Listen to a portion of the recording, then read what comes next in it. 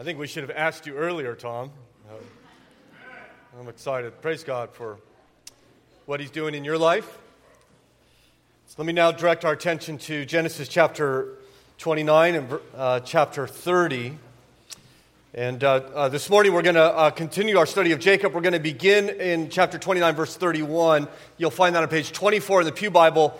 However, just for time's sake, our slides won't match what I'm about to do, but I'm going to just begin the scripture reading, just to shave a couple of minutes, chapter 30 and verse 19, which will be the last few verses we'll consider this morning. So chapter 30, verse 19, please hear now the word of God. And Leah conceived, she bore Jacob a sixth son. Leah said, God has endowed me with a good endowment. Now my husband will honor me because I have borne him 6 sons.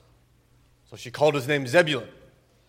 Afterward, she bore a daughter and called her name Dinah. Then God remembered Rachel. And God listened to her and opened her womb. She conceived and bore a son and said, God has taken away my reproach. She called his name Joseph, saying, may the Lord add to me another son. Our Father, we're thankful for your word, in which we can consider somewhat of a challenging, once again, passage, I think. I pray that for special grace, even upon me, as I seek to teach it and apply it to our lives.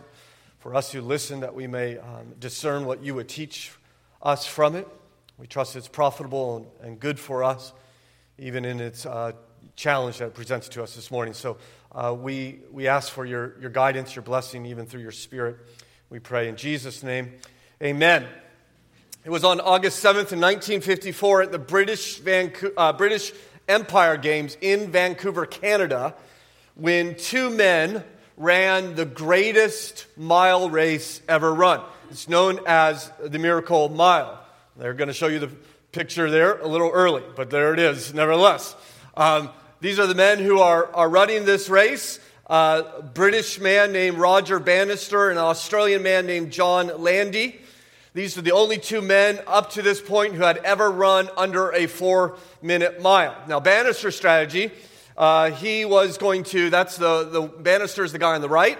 They both kind of look the same, so that's probably not helpful at all. Bannister's strategy was to kind of pace himself until the 3rd lap, and then he was going to pour it on. Landy had a totally different strategy. His strategy was to sprint as fast as he could as soon as the gun went and just hope he could hold on to the lead. And so Landy went off and he just poured it on. And by the time they got to the 3rd or the 4th lap, Landy's had a very large lead and it was only increasing. And so Bannister was forced to adjust the plan. He said, I can't wait for the 4th lap. I need to give everything I can. And he began to gain on Landy.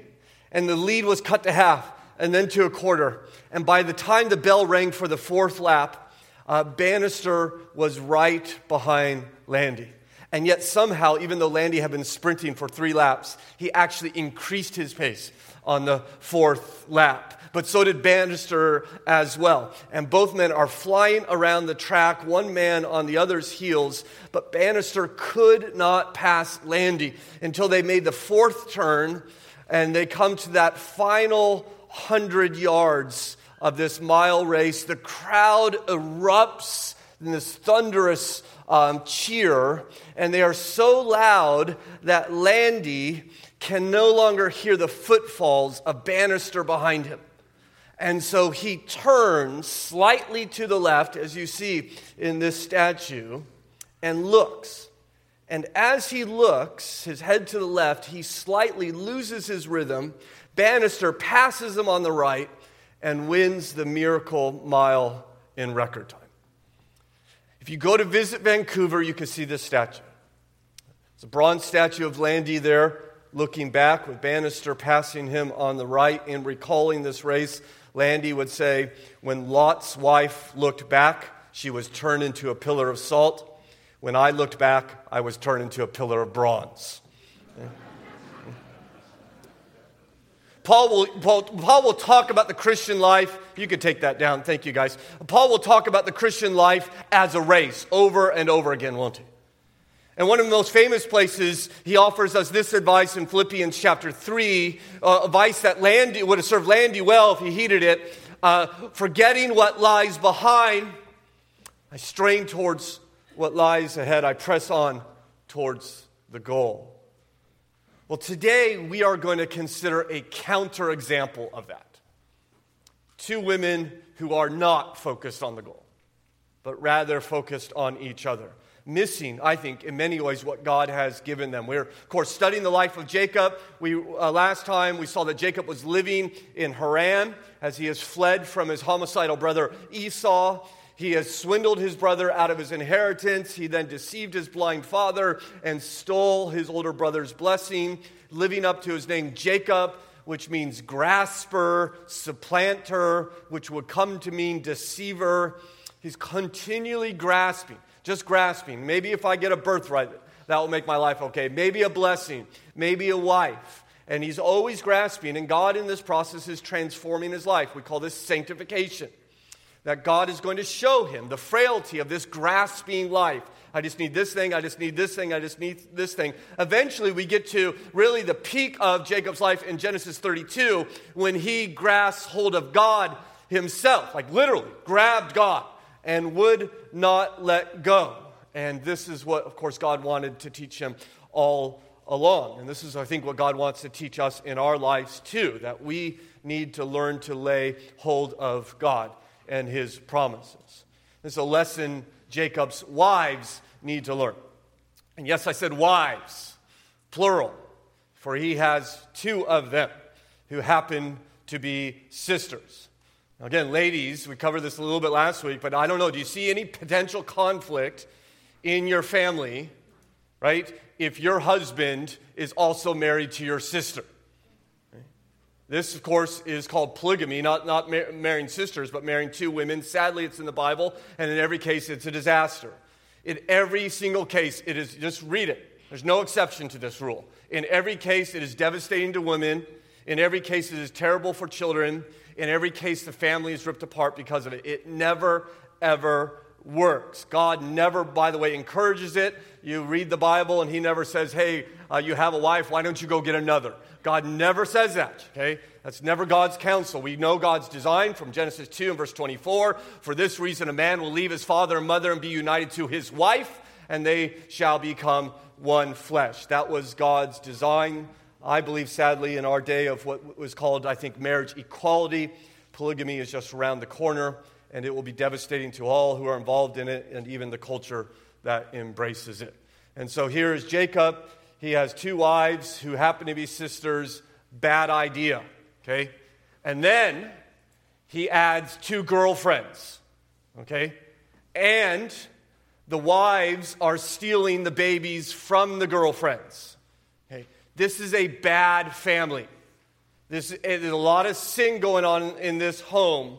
And all four women, at one point, it seems to me, the chronology is somewhat difficult, but you got four women in your home, all four around are almost pregnant at the same time. Okay, you have 12 kids within 7 years. Does that sound stressful to anybody? Hey, I mean, it's just a kind of a troubling home. And what's going to be highlighted is the competition between the two sisters. There's discontentment. There is bitterness towards each other. They're going to use their very own children and their surrogate children as an opposition to gloat over the other one. This home is a constant place of turmoil and unhappiness.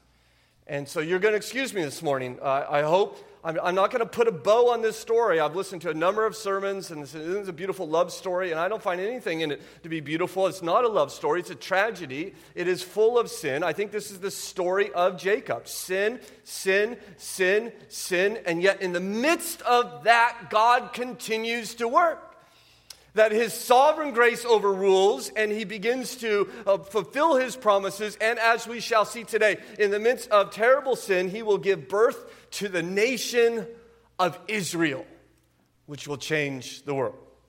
And so let's begin, first of all, with unloved Leah.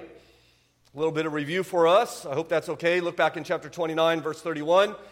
We read, when the Lord saw that Leah was hated, he opened her womb, but Rachel was barren. Leah finds herself in a loveless marriage. She is hated by her husband. Now, I don't think this means he's harsh to her. I don't think he's violent to her. He just gives her no mind. He doesn't come home early from work because he wants to be near to her. He doesn't climb into bed and snuggle at night because he wants to be close to her. He doesn't love her. And sadly, that's the case of some people. They find themselves in loveless marriages. That they find themselves married to someone who does not love them, that does not want to be married to them, does not want to grow old with them, does not want to speak to them and spend time with them.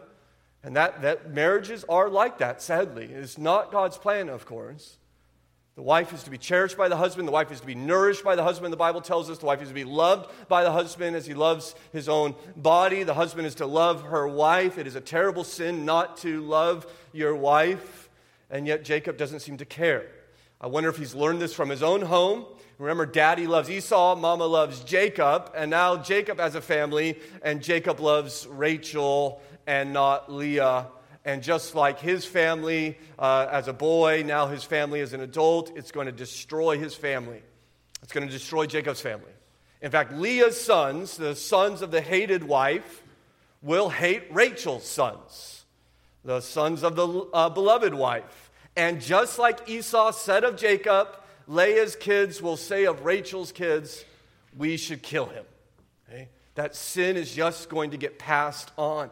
And of course, Leah is utterly desperate, as we saw last week, trying to win his love through sons. You see there in verse 32, and Leah conceived and bore a son, and she called his name Reuben, for she said, because the Lord has looked upon my affliction, for now my husband will love me. I just want to note, I hope discreetly, you have verse 31, Jacob hates Leah. Verse 32, Jacob is sleeping with Leah. Okay? Do you recognize what's going on? You say, why would he be intimate with someone he doesn't love? Because he's a sinner. That's why. Okay? Like many men, I think, are sinners. Like we are, even as Cody led us in prayer, confessing our sin. Right? Sometimes people in sin are happy to separate intimacy with love. Now, Leah, of course, thinks if I'm intimate with him, he'll love me, right? That's what she says. Now my husband will love me. She names him Reuben, look, a son, because in that culture, bearing a son is one of the greatest things a woman could do for her husband. And so Leah has a son, names him, look, it's a son. Jacob doesn't look. He doesn't care. And I think Leah has a very painful life. I think it's in the Bible for a reason. She in many ways, as we've already seen in her story, she may have thought, listen, I'm not pretty like my sister Rachel. I'm getting older. I want a husband. And she goes and gets one that doesn't love her. And I simply say, if you are unmarried, you may aspire for a husband. You may aspire for a wife. That's a good aspiration. But it is better to not have one than to have one who does not love you. And so please be very deliberate. Do not get to the point of desperation where you just take anyone that says yes, because you're so desperate to be in that relationship. It does not work. Yes, get a husband, but get one who loves you. Well, he doesn't love her. Well, she's going to try again. As you know, verse 33, she conceived again and bore a son, and said, because the Lord has heard that I am hated, he has given me this son also. She called his name Simeon. Simeon means hearing. The Lord has heard me, heard my prayers. She's pouring out her heart to God. Please cause my husband to love me. Please make him love me. It's not working. She tries again, verse 34. Again, she conceived and bore a son and said, now this time my husband will be attached to me because I have borne him 3 sons. Therefore, his name was called Levi. Levi means attached. He says, okay, well, this is my 3rd son. At least he'll be attached to me. Perhaps I'm misreading this, but it seems like she's lowering the bar, right? I want him to love me. Will he love me? Now she gets to the point, I just want him to stick around. I just want him to be attached to me. If I have a son, at least he'll stay with me. That may have been the case in this culture. Sadly, it seems not to be the case in our culture anymore. When 40% of American children today go to sleep in a home without their biological father. 2 out of 5. It is astonishing to me that it seems men are constantly running out on their children and their families. She's desperate that this doesn't happen. And so she says, I just hope he stays attached to me. I just want him to love me. But he does not love her. But you know who does? God does.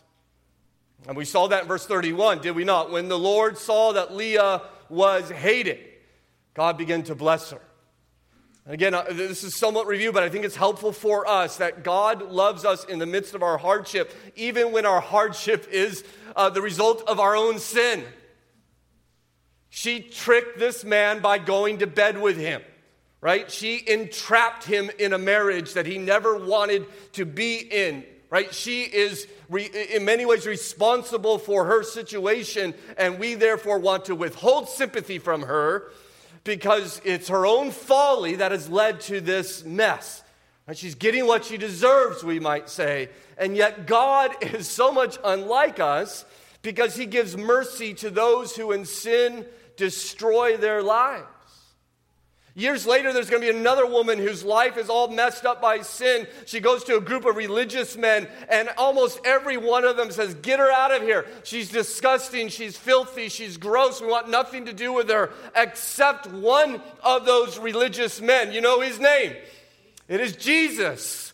And he looked at her, and he forgave her sin and declared, I tell you, though her sins are many, she is forgiven. And my Christian brother and sister, the same is said of you and I. Though our sins are many, we are forgiven. This is what God offers to all who would receive it.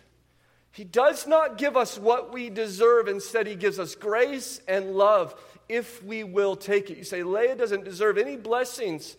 Yeah, right. Any more than you deserve God's forgiveness, and he gives it anyway. And by the way, what blessings does he give?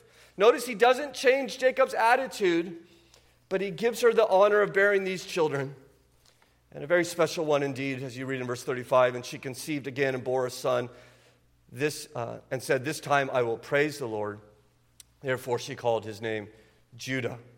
Judah. So 3 times now she says, I hope my husband will love me, cause my husband to love me, cause my husband to love me. And then finally she says, forget it. I'm just going to thank God for my kids. I'm going to praise God. He's given me 3 boys. My boys love me. I praise God for them. And so she is responding to the midst of her painful circumstances by turning to the Lord in faith. Notice, her bad situation has not changed at all. What's changed? She has. God is giving her grace to live in a very difficult home. And if she could see how God is going to use 2 of these boys in particular, Levi will give rise to the priesthood, which will give rise to Moses and Aaron. Judah will give rise to the kingly line, giving us David and Solomon and eventually leading to Jesus. You may not have a husband who loves you, but you get to be the ancestral mother of the Messiah. That's a pretty good consolation prize, don't you think? Right? That is grace that God gives her. And then notice what happens there in verse 35. Then she ceased bearing children. We're not sure why. It is not said that she is barren. Verse 31, we read Rachel's barren. Here in verse 35, we just say Leah stopped having kids. I wonder if she thought, listen, buddy, if you don't love me, then I'm done with you. Moving on. And she stopped visiting her husband's tent. Well, you see, she's not the only woman who's struggling in this home, as you consider, secondly, discontent Rachel. Discontent Rachel. Look in chapter 30 and verse 1. When Rachel saw that she bore Jacob no children, she envied her sister. Now, Rachel, of course, has the favored position, right? She's the loved wife, and yet she's every bit as miserable as Leah. Right? Jacob loves her, but his love is not enough for her. In this culture, as you know, bearing children was very important. Rachel can't bear children. Her sister, who's also married to her husband, happens to be giving children to her husband, and she is very insecure about this. And then her insecurity is seen in this outrageous statement. Read on to verse 1. She said to Jacob, give me children or I die. Right? Give me kids or I just want to end my life. You could hear the dismay there. You could hear the fear there. You could hear the sadness in her heart. Of course, Jacob, notice his tender and caring response there in verse 2. Jacob's anger was kindled against Rachel, and he said, am I in the place of God who has withheld from you the fruit of the womb? Not, hey, baby, let's pray about this. Not, let's get away for a couple days and we could talk about this. Not, I bought you flowers. Not, I love you regardless. What does he say to her? He says, look, I got kids everywhere. So the problem's clearly not me. It's you. And so you go pester God about it. Stop pestering me. Take it up with God. Now you remember his mama, Rebecca, couldn't have kids. And she came to his daddy in great dismay, Isaac, and said, I can't have kids. And what did Isaac do? Remember? He wrapped his arms around Rebecca and he began to pray for her. God, we want kids so much. And we can't have kids. Will you please bless us with children? And that's how Jacob came to be. That's how we got to Jacob. And now Jacob is also in a marriage with a barren woman. He doesn't seem to care about leading his home in the slightest bit. And Jacob has utter failure in his leadership, and Rachel is equally failing in her discontentment. In fact, both ladies are discontent. You notice that Rachel has the love of Jacob, but not children, and therefore is miserable. Leah has children, but not the love of her husband, and therefore is miserable. Both are discontent. Both are focusing, in other words, on not on the blessings in which God has given them, but the lack of blessings.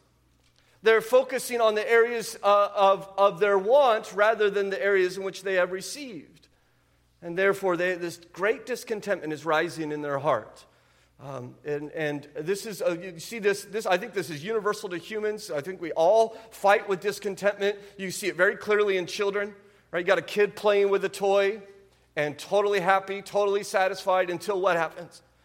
There's another kid with another toy. And then the kid erupts like a volcano. It turns red in the face. There's screaming and there's spitting and all sorts of craziness. Why? Because I want that toy now. It was totally satisfied beforehand, but now no longer. Now us adults, we're able to hide it a little bit better, aren't we? Yeah, but we still struggle with this. In fact, Paul would write in the book of Romans that we are to weep with those who weep and rejoice with those who rejoice. And I think one of those is easier than the other.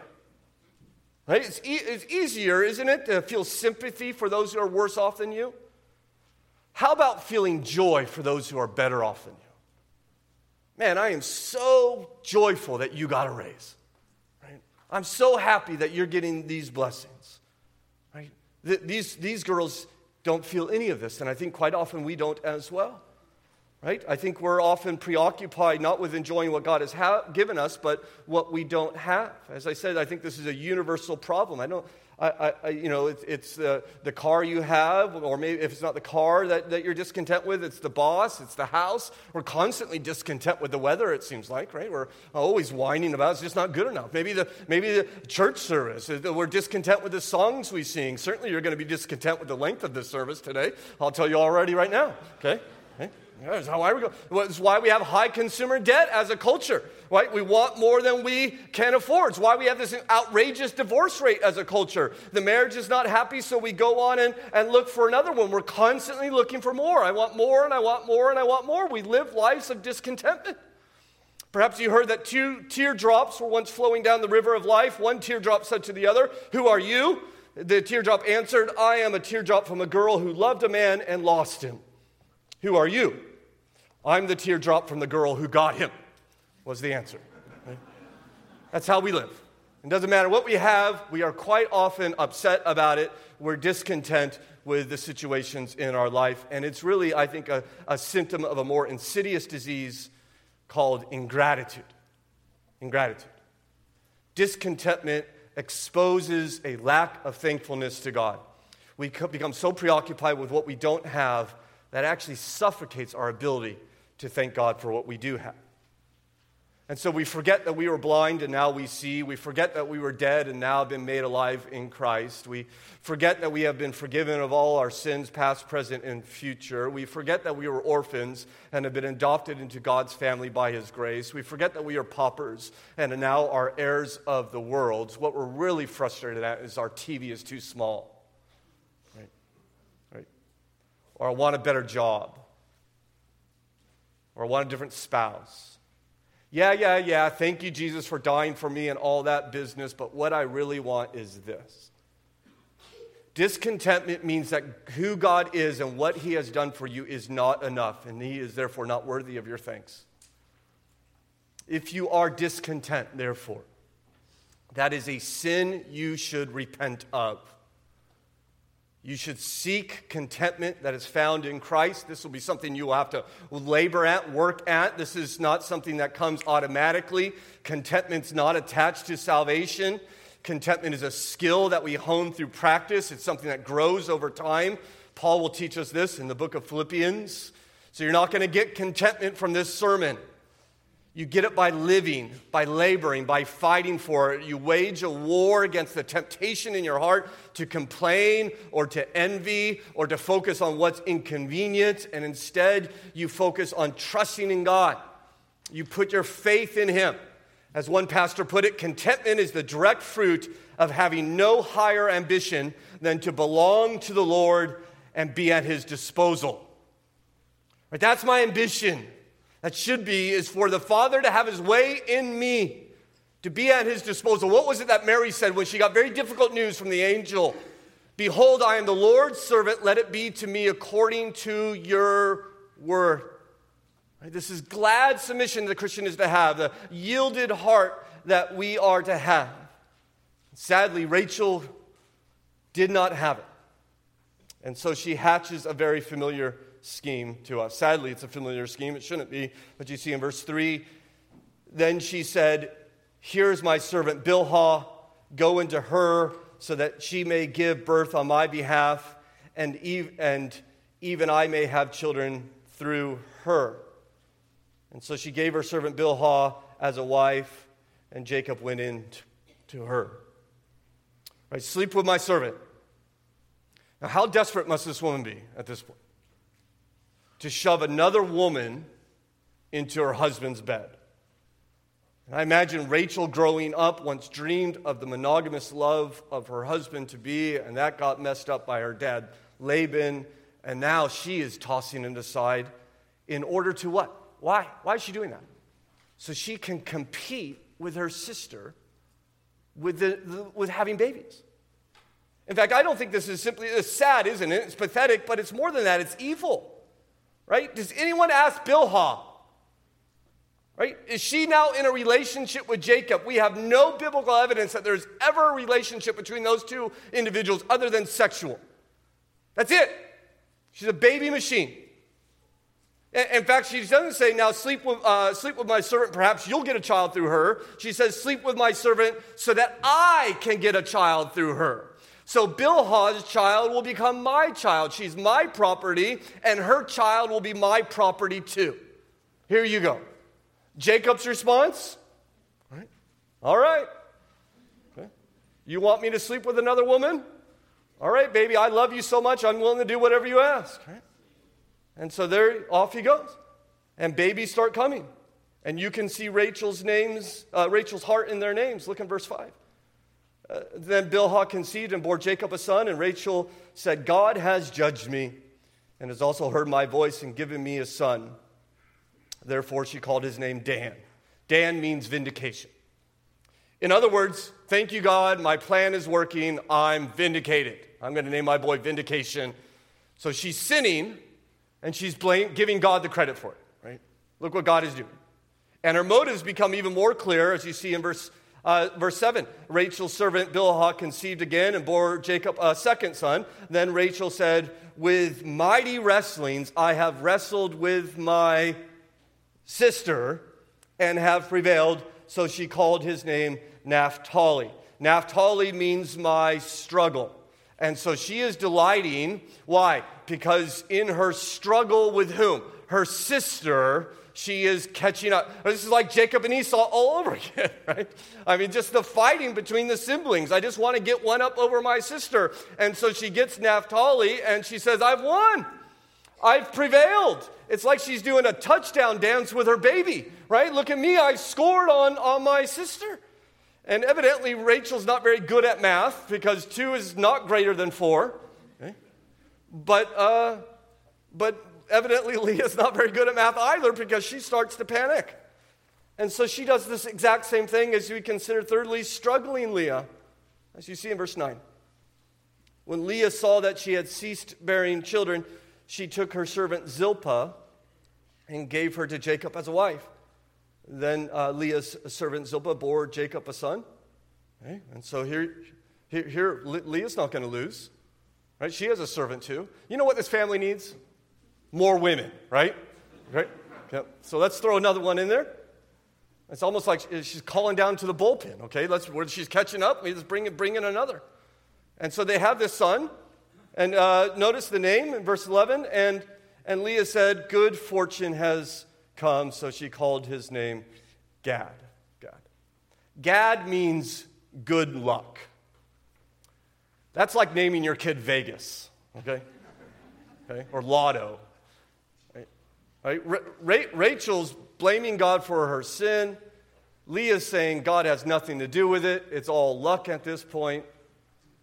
She is struggling, isn't she? And here comes another one. Verse 12, Leah's servant Zilpah bore Jacob a second son, and Leah said, happy am I, for women have called me happy. So she called his name Asher. Asher means happy. Why is she happy? She has another kid? No, she's happy because she's maintaining her lead on her sister. And you could almost hear her neurotic glee that another son has come. I'm so happy, she says, as another woman is in her husband's bed. And the sibling rivalry is just utterly outrageous and absurd, isn't it? It reminds me of Cain and Abel going at it. In fact, one author spoke of them saying, Cain looked over at Abel and no longer sees his brother. All he sees is a rival and not someone to love and lift up, but someone who needs to be cut down to size. Who does Abel think he is? Where does he get on? As a poisonous little fire is eating in Cain's inwards. I think this is exactly what's happening in these cisterns. And of course, you remember, last time we left Leah, we left her on a high note. Remember? I just want to praise God when she had Judah. And now a couple years later, she's lost her way, hasn't she? She's wandered off, as Bunyan might say, in bypath meadow. And what we see, what the Scripture is going to show us this over and over again, especially in this family, is that spiritual growth is never a straight line. I think the Bible is just unbelievably honest as it lays out the sin. It's never just continuing to grow towards the Lord. Sadly, there is quite a number of dips as we see Leah now walking away a bit from the Lord. In fact, what was she preoccupied with? I just want my husband's love. I just want my husband's love. She clearly doesn't care about that. She's moved beyond that. But now somehow she's caught up in this competition with her sister. I just need to beat my sister. I just need to have more kids than my sister. It's like a poker game. It's like Hebrew Hold'em. Okay? I bid one wife and 4 kids, and I'll match your wife and raise you a girlfriend and 2 kids. I'll raise your another girlfriend and 2 more kids. And what's Jacob doing the whole time? Nothing. Is he complaining? No, he's just going along for the ride. He has totally lost control of his family, and it is explicitly clear in the next verses, as you see in verse 14. In the days of the wheat harvest, Reuben went and found mandrakes in the field and brought them to his mother Leah. Reuben at this point we think is about 4 or 5 years old. Little Reuben, he arrives at home with mandrakes. A mandrake is a flower that has a long root that looks like a man, hence the name mandrake. The flower will bloom, and it will produce a fruit. Some people suggest it tastes like an apple, others a plum. And so Reuben is out, he's picking apples for his mama, Leah. He comes home with an armful of apples, and Rachel wants them. As you see, read on in verse 14. Then Rachel said to Leah, please give me some of your son's mandrakes. So Rachel says, I want those apples. Look at Leah's response, verse 15. But Leah said to her, is it a small matter that you have taken away my husband? Would you also take away my son's mandrakes? Okay? You took my husband, and now you want my apples? Right? Are you serious? Right? Is that weird to anybody? Of course, Rachel might come and say to her, I'm sorry, I took your husband? You mean the one you slept with on my wedding night? That's the husband we're talking about? It's like they're 5-year-old girls squabbling over a doll. And eventually they come to an agreement, which is just even more weird. As you read on in verse 15, Rachel said, then he says, would you take my son's mandrakes? Rachel said, then he may lie with you tonight in exchange for your son's mandrakes. So she says, okay, I'll give you the apples if I could sleep with my husband. And she says, okay, I really like apples. That sounds like a fair trade to me. Okay? And it just, again, it seems like Jacob's is not in control. His bedroom is so busy that you have to get on the calendar, evidently. And Rachel's in control. And so she says to her sister, the sister wife, I guess, in many ways, she says, I'll schedule you in, right? If you kick in some apples, I'll put you on the schedule. And now what's the deal with these mandrakes? Well, they thought they were a fertility drug. And so Rachel's thinking, that's what I need. I can't have a kid. All I need is to eat some mandrakes. And so give me those apples, and everything will be okay for me. You'll see it doesn't work out at all. But then things are just bizarre. You read verse 16. When Jacob came from the field in the evening, Leah went out to meet him and said, you must come in to me, for I have hired you with my son's mandrakes. Okay? You have to come into my tent tonight. I paid for you with apples. Right? I hired you. As if he's, at this point, it seems to be some type of male prostitute. It's like, okay, I paid my wages, and now you need to come in. Jacob's response, that sounds fair to me, okay? And so off he goes. The mandrakes clearly don't work. Rachel's not bearing children, but Leah is, as you see in verse 17. And God listened to Leah, and she conceived and bore Jacob a 5th son. And Leah said, God has given me my wages, because I gave my servant to my husband. Okay. In fact, and then she named him, so verse 18 says she called his name Issachar. Issachar means wages. That's what his name means. In other words, his name will always remind us that Leah paid wages with apples so that she could be with her husband in order that she could have Issachar. And I'm not sure Issachar would have actually been very thankful for that name, that reminder that this is what happened. You think Jacob at this point would have said, no, we're not naming our son wages. It's not going to happen. But clearly he does not, and doesn't seem to mind at all. And then how about another son? Verse 19, and Leah conceived and bore Jacob a 6th son. Then Leah said, God has endowed me with a good endowment. Now my husband will honor me because I have borne him 6 sons. So she called his name Zebulun. Zebulun means honor. She's not saying that she wants to honor God, sadly. She's now, once again, back to, I just want my husband to love me. And now my husband will honor me because I've given him 6 sons. Then we have this passing note, verse 21. Afterwards she bore a daughter and called her name Dinah. Right? Finally a girl. Right? A little princess in the house. Praise God. Everybody's excited. No, it just seems overlooked. Oh, by the way, there's Dinah. There's no celebration, no explanation, no praise God. She's just not regarded well at all, it seems. Her name means justice, which will be prophetic, sadly, when we get to Genesis 34. So what's going on here? Well, this is called idolatry. An idol is something, usually something good, something wonderful, children, husband, career, right? That you need in order to be happy. And it becomes a false god in your life. Okay? It becomes controlling. The idol determines your joy, determines your anxiety, determines your identity.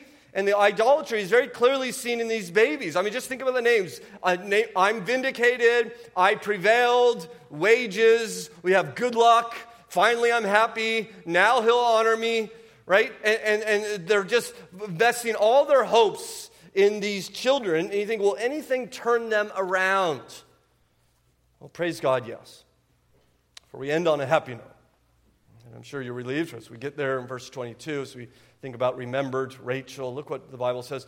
Then God remembered Rachel. He remembered Rachel. God hadn't forgot her. He's just waiting for her to call upon him. In fact, look what it says there in verse 22. And God listened to her and opened her womb. So finally she's prayed. She stops yelling at her husband, stops scheming with this girlfriend, stops the love potions, stops selling intimacy, stops celebrating and gloating, and instead she prays. She decides to ask God for a baby. And what does God do? He gives her a baby. You want a baby? Some of you would like to have a baby, maybe. That'd be one. I'll take another one. What the heck? Right? You want a baby? Some of you hope one day to have a baby. Maybe you're trying to have a baby. Well, don't start praying once the fertility issues come about. Start from the very beginning. Don't wait till the 9th inning, you're down by 6 to think, okay, maybe we should ask God about this. Right? You start, God, we're excited to grow our family. We believe you give children. May we have a child too. You see, God gives babies, and sometimes through natural processes, sometimes even in infertility. We see this over and over again in Scripture that God opens the womb. Sometimes God gives babies through adoption. And I'm so thankful that we are in a church that have been blessed. So many families have been blessed through adoption. I think there's at least 10, 12 families in our church that have grown their family or completed their family through adoption. And God does this. God gives us babies in many different ways. Sometimes through a child that's born to you. Sometimes through a child that is rescued by you. And may I just take a moment and commend that ministry to you, the ministry of adoption, or one of our many different ministries we have in caring for orphans locally. Right? God doesn't always bless in the ways we see, but God does bless. And I do want you to know, if this is ever something in your mind, that our church actually has money set aside in an account to help pay for members of this church to adopt children. We don't want finances to get in the way of what God is calling you to do. And so I think God gives children. I think this is clear. And of course, he gives Rachel a child by opening her womb. As you see in verse 23, she conceived and bore a son and said, God has taken away my reproach. My reproach. I'm thankful of the name she gives him in verse 24. And she called his name Joseph, saying, may the Lord add to me another son. She doesn't name him Vindication. She doesn't name him Finally. She doesn't name him Home Run or Lotto or whatever it is. She names him Joseph, which means may he add another. It's almost as if Rachel's saying, I love him so much, God, may I have another, please. And she will, as you know. She'll have a boy named Benjamin, which will make how many? Anybody counting? 12 sons. And those 12 sons will make a glorious nation. All out of God's grace. It is astonishing to me that these girls are waging this baby battle, if you will, and God is at work even in the midst of it, doing much more than they even imagined. Out of jealousy and strife, out of polygamy and idolatry, out of ingratitude and discontentment, God is bringing the 12 heads of the 12 tribes of the nation of Israel. And maybe if you came in today and I told you, listen, we're going to talk about the origins of the 12 tribes of Israel that would go on to change the world, you might not have expected this story. Because once again, we see that God is working through sinful people to accomplish his plans, to keep his promises, to bring about his redemption through sovereign and overruling grace.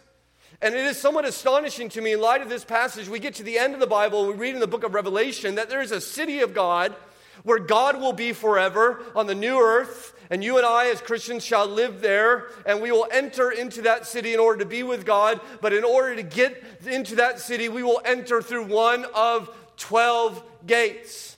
The name on those gates is what? The names of these 12 boys. And so we're going to enter the holy city and we're going to pass through the Gad gate or the Asher gate or the Reuben gate. Now my question is, how do we go from a perverted man, 2 wives, 1 he hates, plus 2 girlfriends who he seems to have no relationship at all? The 2 wives are using their servants and their own children in bitter conflict with one another. And the 12 sons, by the way, will be no better than their dad or their mothers. And for all eternity, these gates are marked in their honor in order that we might worship the God of Jacob. How is that possible? Why would God do that? Well, one word. It's grace. It is God's grace. These people are petty and foolish and perverted and bitter and immoral and scheming and angry and lazy and ungrateful and spiteful and cruel. They are not our heroes. They do not wear capes. These are not the people that the Bible says, hey, be like them. They are full of sin, just like you and me. We need grace. They are examples to us of God's grace. They are trophies of God's grace. God says, you want to see how incredible I am? Look what I could do through a family like this. And so when we pass through the Issachar gate or the Naphtali gate on our way to see our Savior, we will not look up and think, wow, that Naphtali, that was a great guy. No. You're going to think, Naphtali? What a great God. A God with overflowing grace. I hope you've received that grace. He sent his Son in this world to offer it to us. You can confess your sin to him even now, this very moment in your heart. Ask God to save you and to cleanse you through the one that bears the name that is above all names, the greatest name, the Lord Jesus. In fact, when Mary was told of his name, we're told in Scripture that you shall name him Jesus, for he shall save his people from their sins. Jesus means Savior. God saves. He is a grace bringer. And Mary is so elated that she gets to give birth to the Messiah that she actually sings a song. And in her song, believe it or not, she borrows from Leah. She sings, from now on, all people will call me happy. All people will call me blessed. Just as Leah said when she had Asher. And I think in many ways that's our song too. Because of Jesus, from now on, no matter what happens in our lives, if we are in Christ, from now on, all people will call us blessed because we have Jesus. Because we have Jesus, we can lay down our strife, lay down our grasping, lay down our clamoring and our discontentment. Stop demanding, give me this or I die. Give me this or I won't be happy. Give me this or I'm going to whine and complain all the day long. No, we have Jesus. And that we might say, therefore I want to praise the Lord. Our Father in heaven, we're thankful for Christ, that he can work and overflow with grace. He is a great and gracious God. And we have received that grace. And what examples of grace we see here in Scripture, that you are abundant in your mercy, that you work through sin and sinners. And so that gives us hope that you might even work in us and through us, that we too might be used by you to build your kingdom. And so we're thankful. So we are reminded once again that we do not earn our place in your presence, but that you have been gracious to us. Gracious to us in saving us, gracious to us in the lives you've given us. Even though they're not perfect, you are blessing us all the time. And so we pray, Father, that we would be filled with contentment. We would, as Paul said, learn the secret of contentment, that we might trust in you as we walk in faith. For we ask it in Jesus' name. Amen.